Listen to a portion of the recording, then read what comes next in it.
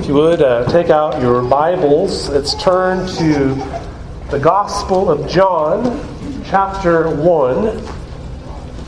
We will be reading verses 1 through 18, although our focus today will be on verses 6 through 18. So we'll start reading in verse 1 through verse 18.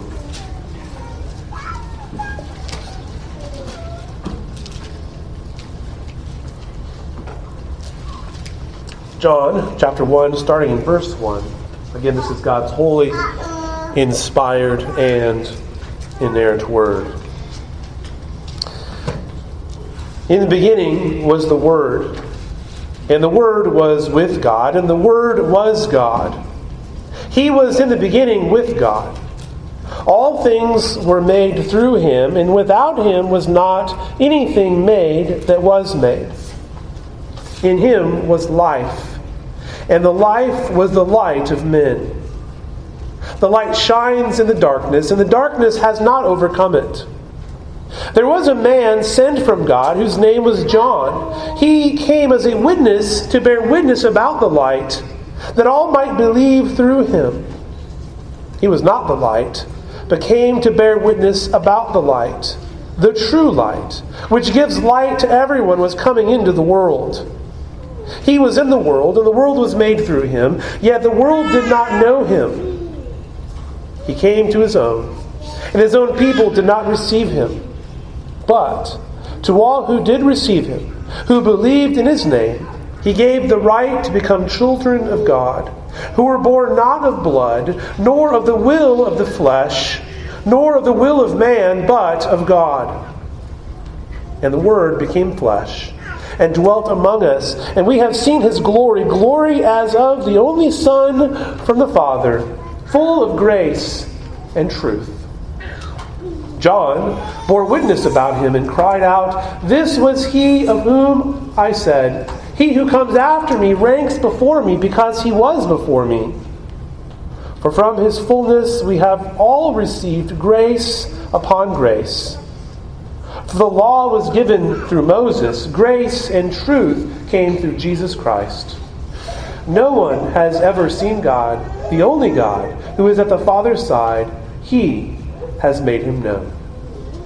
The grass withers, the flower falls, but the word of our God remains forever. You may be seated.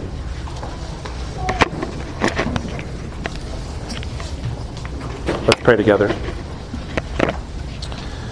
Gracious God, Heavenly Father, we're thankful for this reading of your word. We pray, O God, that you now would give us ears to hear as the word is preached.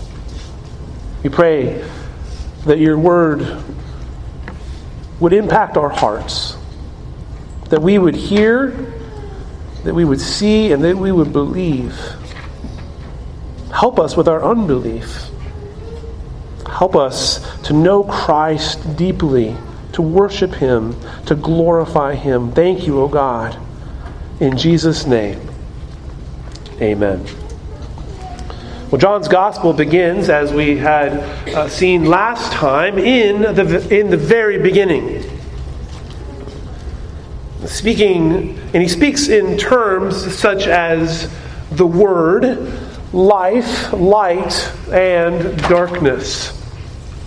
John begins with the Word, who was with God and was God.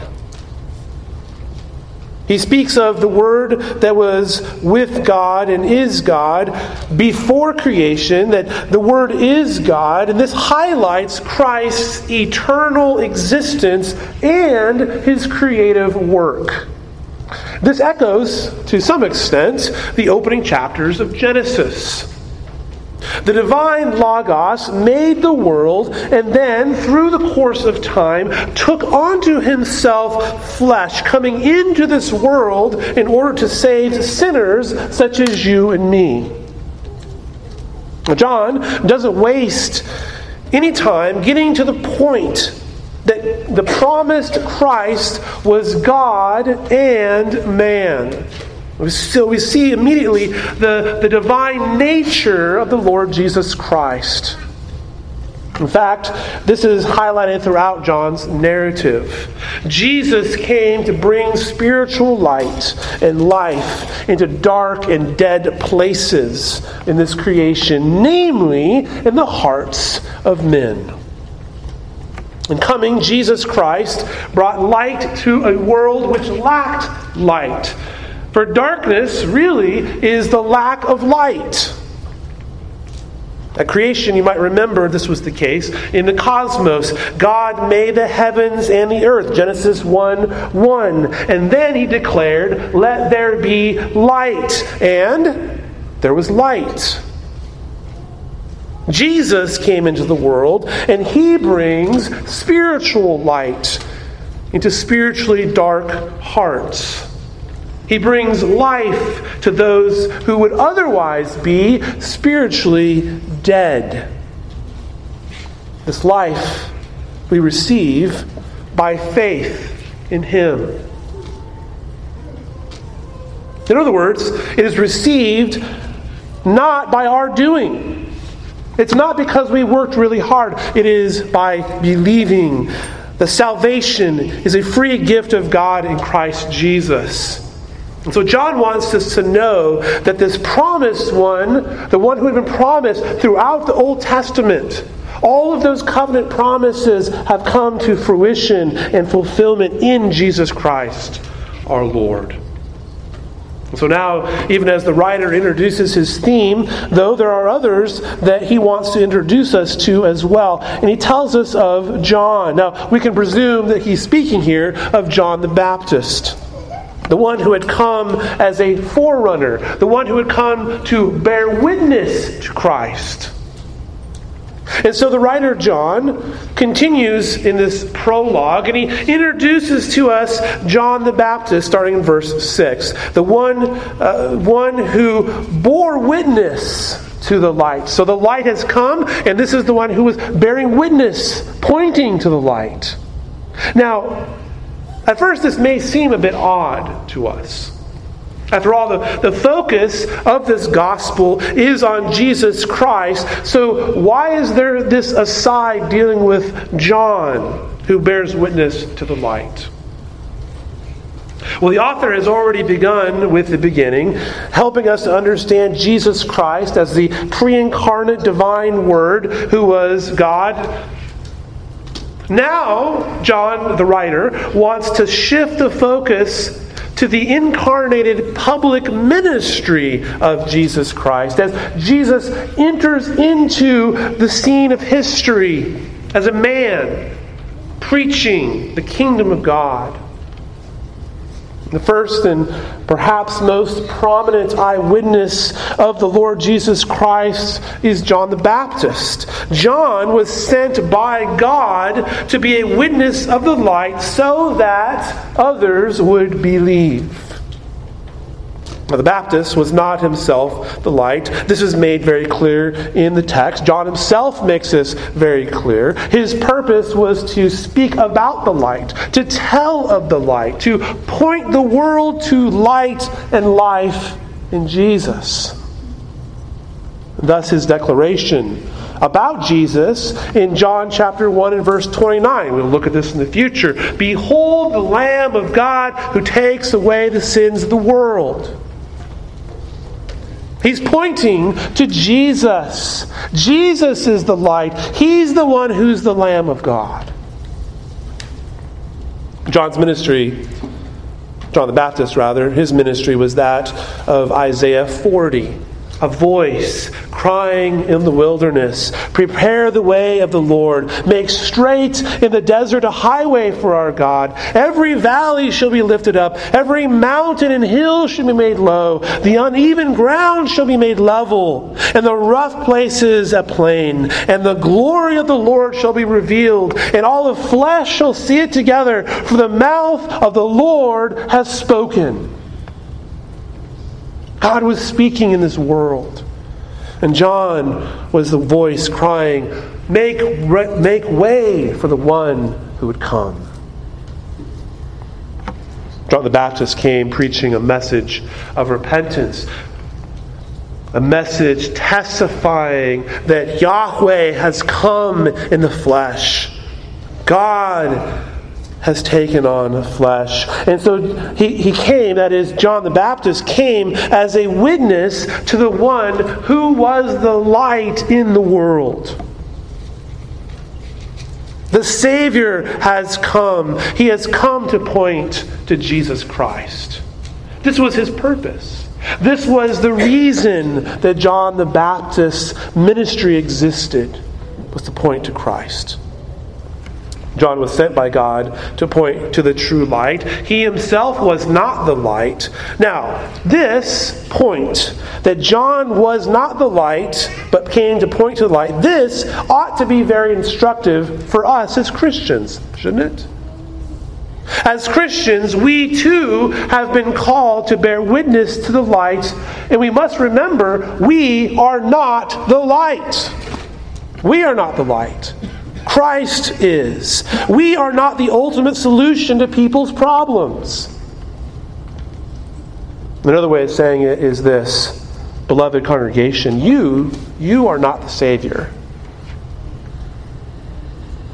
We have not come to rescue sinners as individuals. Jesus came to rescue sinners. You and I, as believers in the Lord Jesus Christ, reflect the light of Christ. We reflect the light of Christ like the moon reflects the light of the sun. You and I point to the spiritual realities which are manifested in the Messiah. And sometimes as Christians we have a, maybe you could say, a Messiah complex. We want to solve everybody's problems ourselves. We want to be their Savior. We are not their Savior. This really relates to what we've been talking about in mercy ministry during Sunday school. We want to help people. That's good. But we must remember that our role is, like John the Baptist, we're pointing to who ultimately is their help. And that's Jesus. And so John came to bear witness to the light. The true light, it says here in our text, which gives light to everyone. So that light, the writer says, was coming in the world. In other words, the eternal Word, this is the light, that is to say, the Lord Jesus Christ, the light, the Word, has come into creation. He is the true light, bringing illumination upon all. John the Baptist was a mere reflection of the light. He was bearing witness to the light. You and I, as followers of Christ, reflect that light as well. The true light has come, and the gospel says He gives light to everyone. Now, what does this mean in verse 9? That He gives light to everyone. Does this mean that everyone will come to a knowledge of the truth? How is the light given to everyone? Well, first of all, the phrase gives light has the primary lexical meaning of to shed light or to make visible. So the light shines on every man, which in turn divides the human race in a sense. There are those who hate the light and they love the darkness, and so they flee from the light. There are those who, as the light shines upon them, respond in the way we'd expect the world to do so. They flee lest their wicked deeds be exposed and be brought out into the open. But there are others who receive this revelation and thereby testify that their deeds have been done through the living God. This is the case with John the Baptist and all those who are redeemed by the Lord Jesus Christ. The light is shining on every man, upon every Jew and Gentile alike, whether he sees it or not. The light has come to shine. The truth has come into the world. The truth is being proclaimed to the world, the whole world. It is shining, it is being brought to bear upon all of creation. And so some flee from that light. And we experience that, don't we? As you share the gospel and you have people that say, well, I don't want anything to do with that. They flee from it. They think you're silly. Because they love darkness. But for others, that light, as the gospel is proclaimed, they have life. That's many of you, isn't it? As the light has come, life, spiritual life has come. And so with this light of Christ, this is being carried to the far reaches of our planet, even into our own day. This is the work of missions. We bring the light of the gospel to bear on all peoples and tribes and nations and languages. And in those dark places, as the light begins to shine, as the light comes, there are always those who flee from the light. Perhaps even seek to destroy the light. But then there are those who receive the light of the gospel with great joy, and they rest in Christ, their Savior.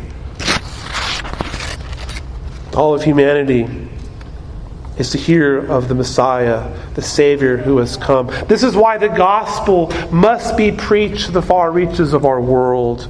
And this is why we do the work of missions, and this continues into our own day. The light of the gospel has come to be shown upon all of creation. And the point is Christ, who is the light, He has come into the world and is present now through His Word and Spirit, shining into dark places in the world, some coming to believe, others hating and fleeing. But the Creator has come into His own creation, and we see that even some, His own, did not know Him. Look at verse 10. It says, He was in the world, and the world was made through Him, yet the world did not know Him. And so here is the Creator God who has taken on flesh. He has come into His creation, the Lord Jesus Christ, and yet the world did not know Him. The world, which was created by the Lord, did not recognize Him as their Lord and God. They did not know Him. They did not believe.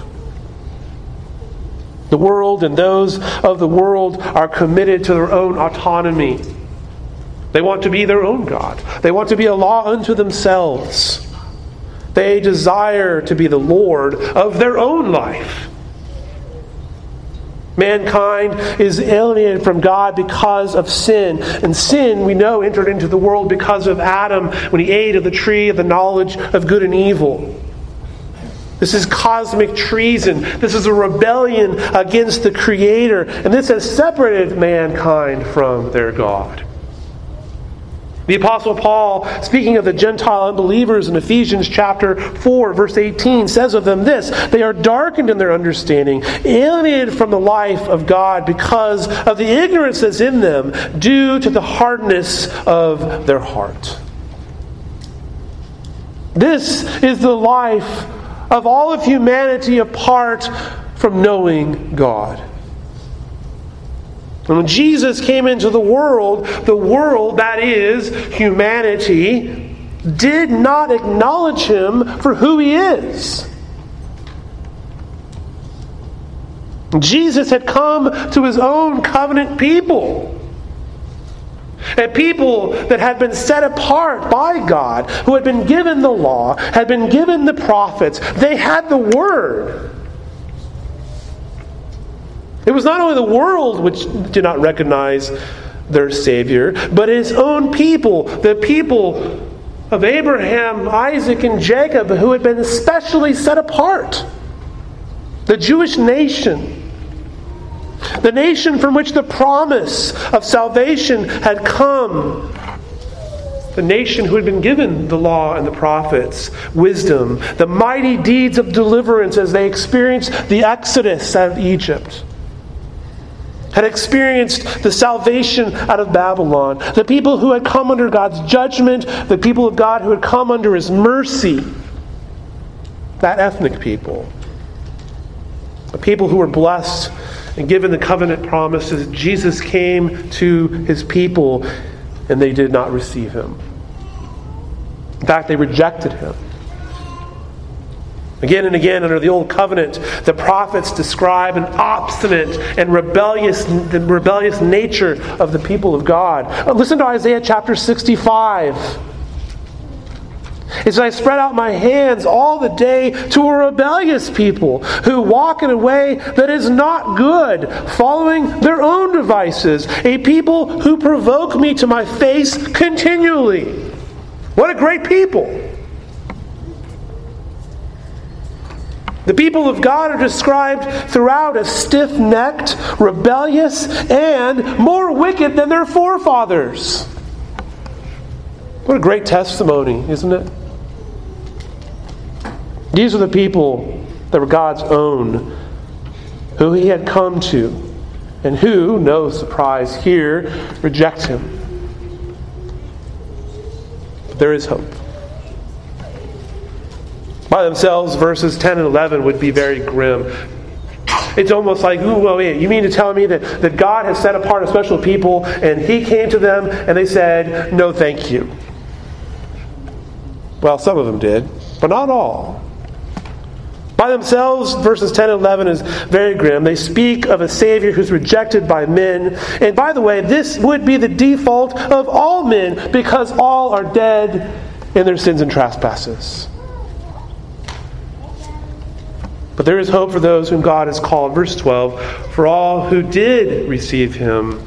Oh, this is glorious, isn't it? For all who did receive Him, who believed in His name, He gave the right to become children of God.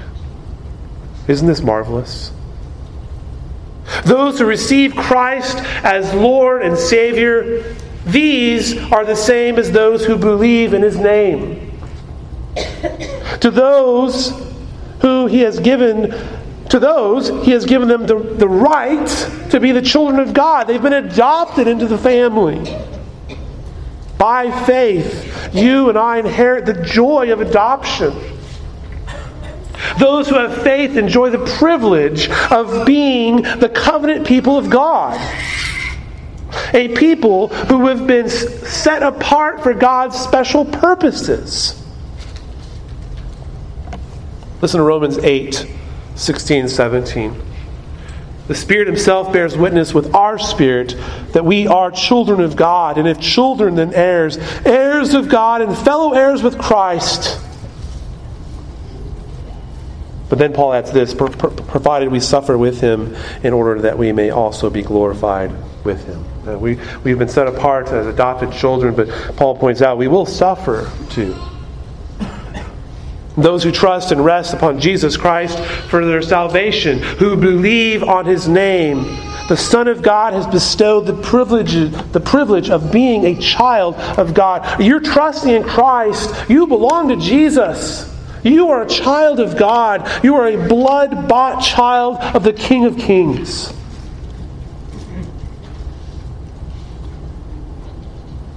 This new birth didn't come about, John tells us, through flesh and blood. It was not by the will of man, but of God. Faith, we are joyfully reminded, is a free gift from God.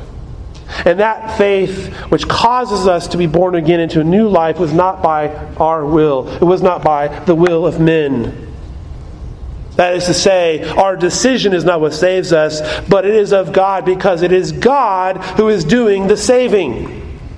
We are saved by God. Christ Himself is the ground of our salvation, and the faith is the alone instrument. We are merely the recipients of this free gift of salvation in Christ. We receive with empty hands and express that faith with great joy as those who have been bought with a price. You and I become children not in the ordinary sense, that is to say, through being born to a mother and father, but we are born again by the Spirit. This introduces us to a concept which John brings up later, of being born again. Those who are in Christ have been born again to a new life in Christ and are, by adoption, made children and heirs of promise. And so spiritual birth is not a matter of the will of the flesh. It is not a matter of human decision, but of God. Spiritual birth is nothing other than the very act, a miraculous act of a loving God. And John the Evangelist, finally in verse 14, that speaks of the glory of the incarnate Word. You see that it says the Word became flesh and dwelt among us. The divine and eternal Word, who created and sustains the world, who is all glorious, clothed in majesty and splendor, was born humbly into this creation as God took on flesh. God was humiliated, as it were. Literally, we see He dwelt among us. He pitched His tabernacle among us.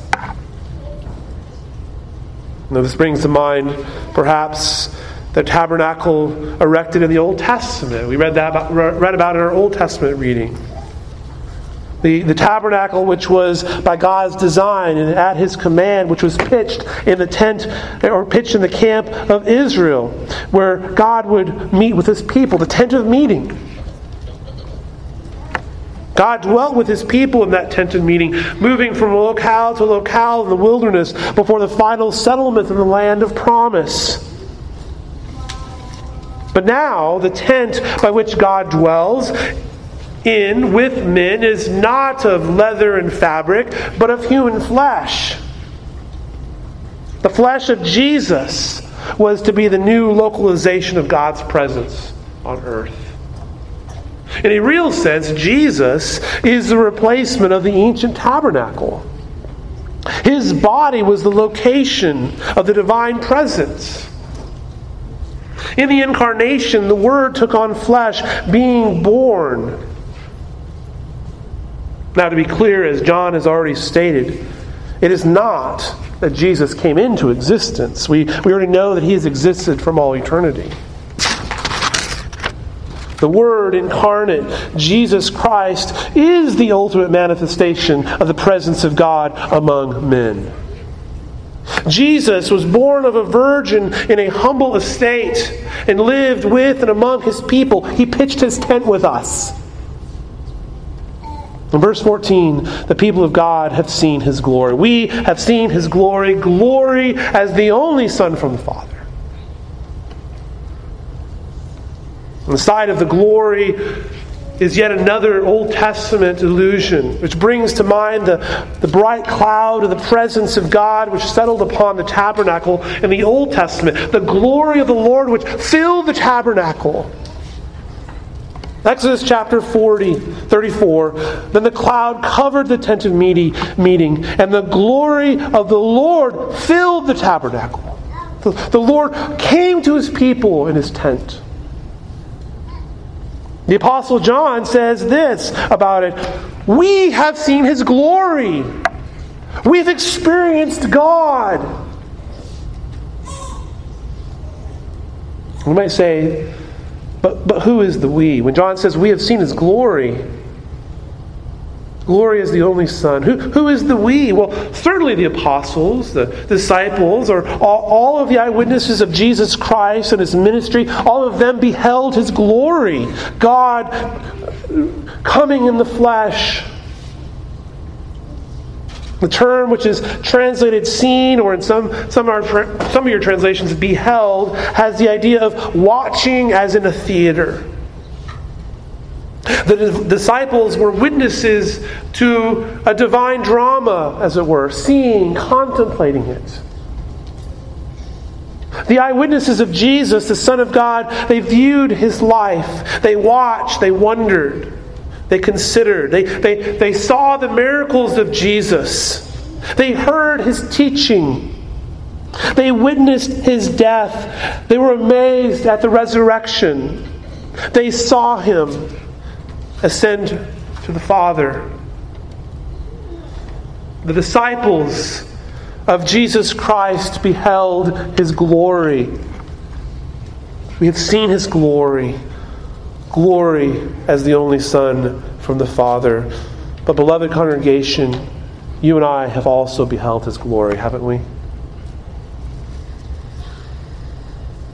We're not direct eyewitnesses. We haven't seen Jesus, as it were, with our physical eyes. But we have seen His glory as we have believed and have rested on Him by faith.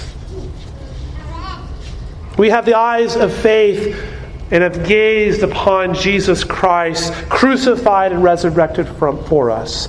We have trusted in His completed work for us. We have seen His glory. We have seen the glory of Christ. In fact, isn't this a point that Paul makes in Galatians? When he tells them, was it not with your own eyes that you've seen Christ crucified? The Galatians weren't in Jerusalem. They were pagans. They weren't even Jews. And yet they've seen the glory because they heard the gospel and believed. Beloved, we have seen His glory. And this glory, the writer John says, is the glory as of the only Son from the Father, full of grace and truth. It's natural that the only begotten of the Father would exhibit such tremendous glory full of grace and truth, because God is full of grace and truth. He is gracious, and God is, by definition, true. John is bearing witness to the fullness of the glory of the Son. But this glory was not revealed to all, but only to those who believe, having the scales of their eyes removed, perceiving Christ with their eyes of faith. Only those to whom God has chosen to reveal Himself can comprehend, even in part, the glory of God. This becomes more and more clear throughout a reading of the Gospel of John, as the display of the glory of Christ is not perceived by everyone. When Jesus performs a miracle which acted as a sign pointing to heavenly realities, He reveals something of His glory, but not everyone received it. Some even rejected it. Not everyone understood the significance of these signs, and some even wanted to kill Him for it. Wait, you healed someone on the Sabbath. We better kill you for this. You're a blasphemer.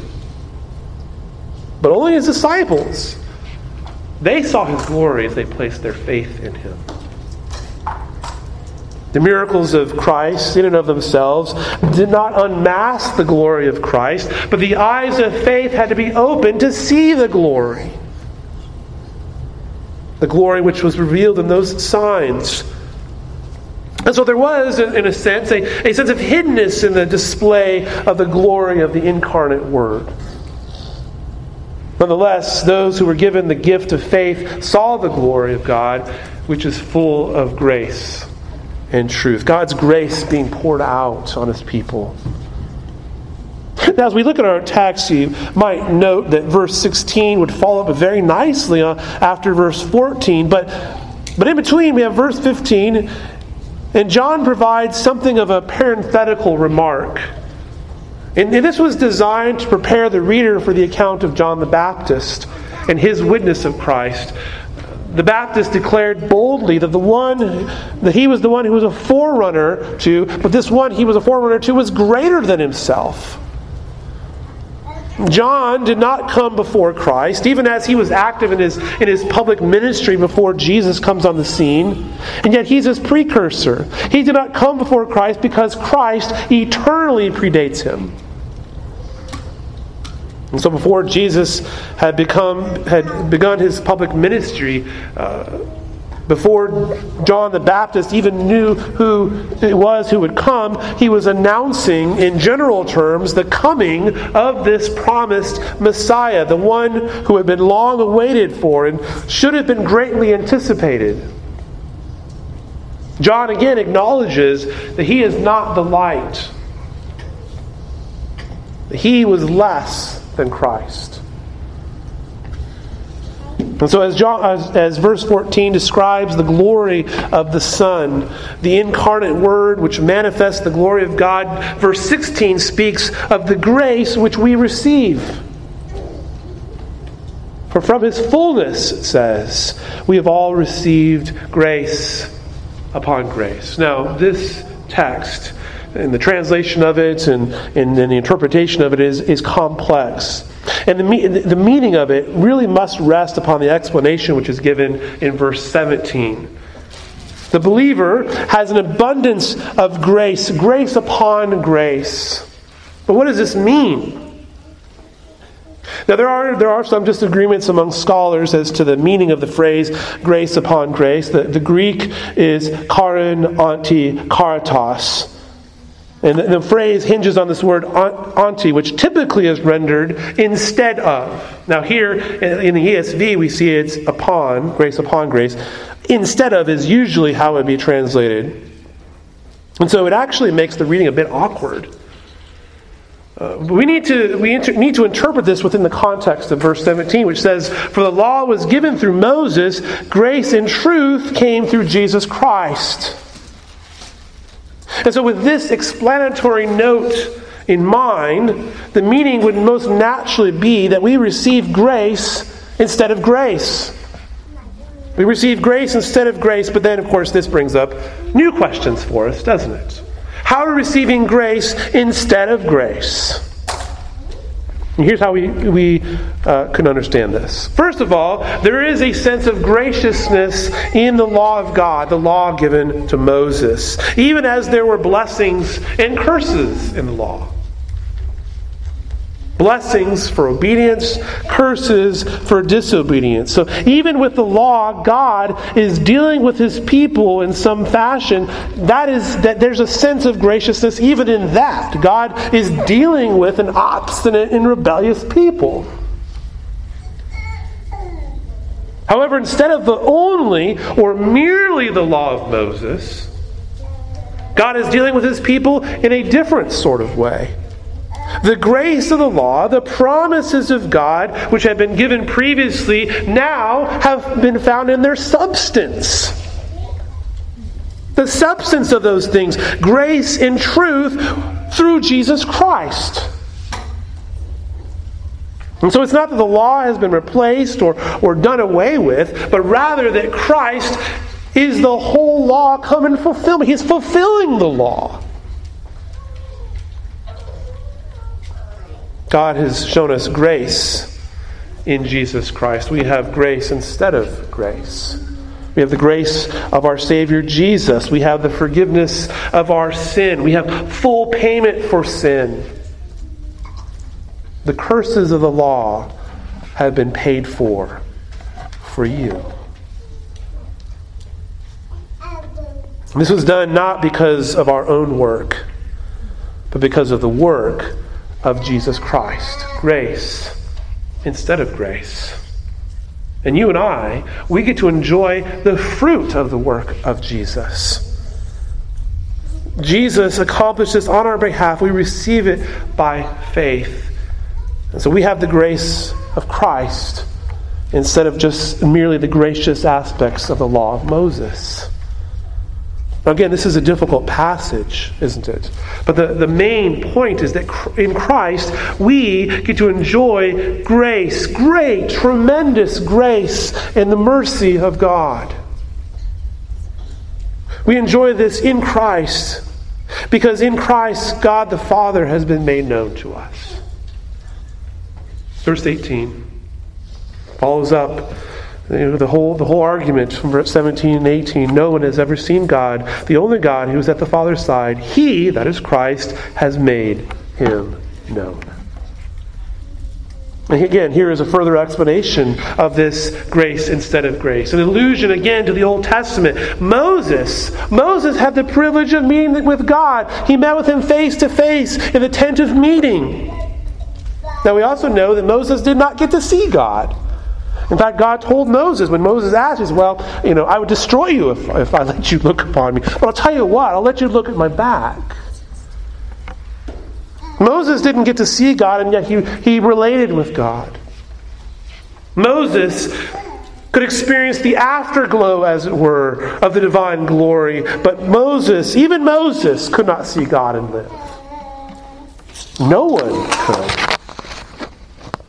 No one, says verse 18, has ever seen God, the only God who is at the Father's side. God was hidden from men, and no man could gaze upon him and live. Remember when Isaiah was in the very presence of God? He said, he knew this, and what does he say? He cries out this, "Woe is me! Woe is me, for I am lost. I'm a man of unclean lips, and I dwell in the midst of a people of unclean lips, for my eyes have seen the King, the Lord of hosts. I'm undone." No one has seen God, the only God. Jesus Christ, the eternal Word, the Son of God, who is at the Father's side, has revealed the Father to you and to me. Christ has made God known. That bridge, or that chasm as it were, has been bridged in Christ. Whereas Moses had to keep the people away. The people wanted to come closer. You better keep them away, I'll destroy them. We need not fear. Moses had to mediate between God and men. Christ is our mediator and our Redeemer, and He has opened for us access to the Father. Isn't this glorious? You can know God because of Jesus Christ, who is God and man. We are enabled now to go boldly into the most holy place, into the dwelling place of God, because the curtain of separation has been torn. Christ, the God-man, has made God the Father known to us. And this, beloved congregation, is good news, isn't it? We can know and interact with God. This good news that John, the writer, writes about in this gospel. This is the good news that God's plan of redemption had come to fruition in Jesus. He is writing so that you might believe that Jesus is the promised Messiah, and that by faith in Him you might have life in His name. This is the hope that we have, isn't it? All which the Old Testament had promised in the coming of the Messiah has been realized in the Lord Jesus Christ. And John the Baptist came to bear witness about that light, which had come into the world.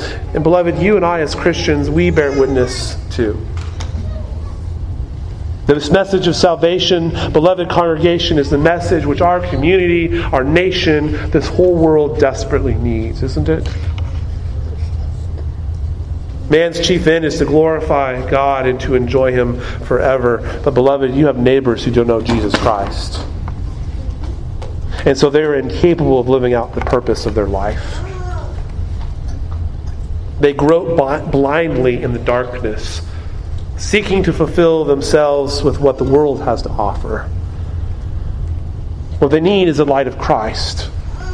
They need the redemption found in the Son of God, that they might find rest in Him as you have found rest in Him. And by the way, isn't this what you and I need to be reminded of too? Don't we forget these truths? Don't we forget to rest in Christ? Don't we too find ourselves anxious and burdened by the cares of this world? You and I need to be reminded of the gospel, that we can rest in Jesus our Savior. He invites us to, in fact.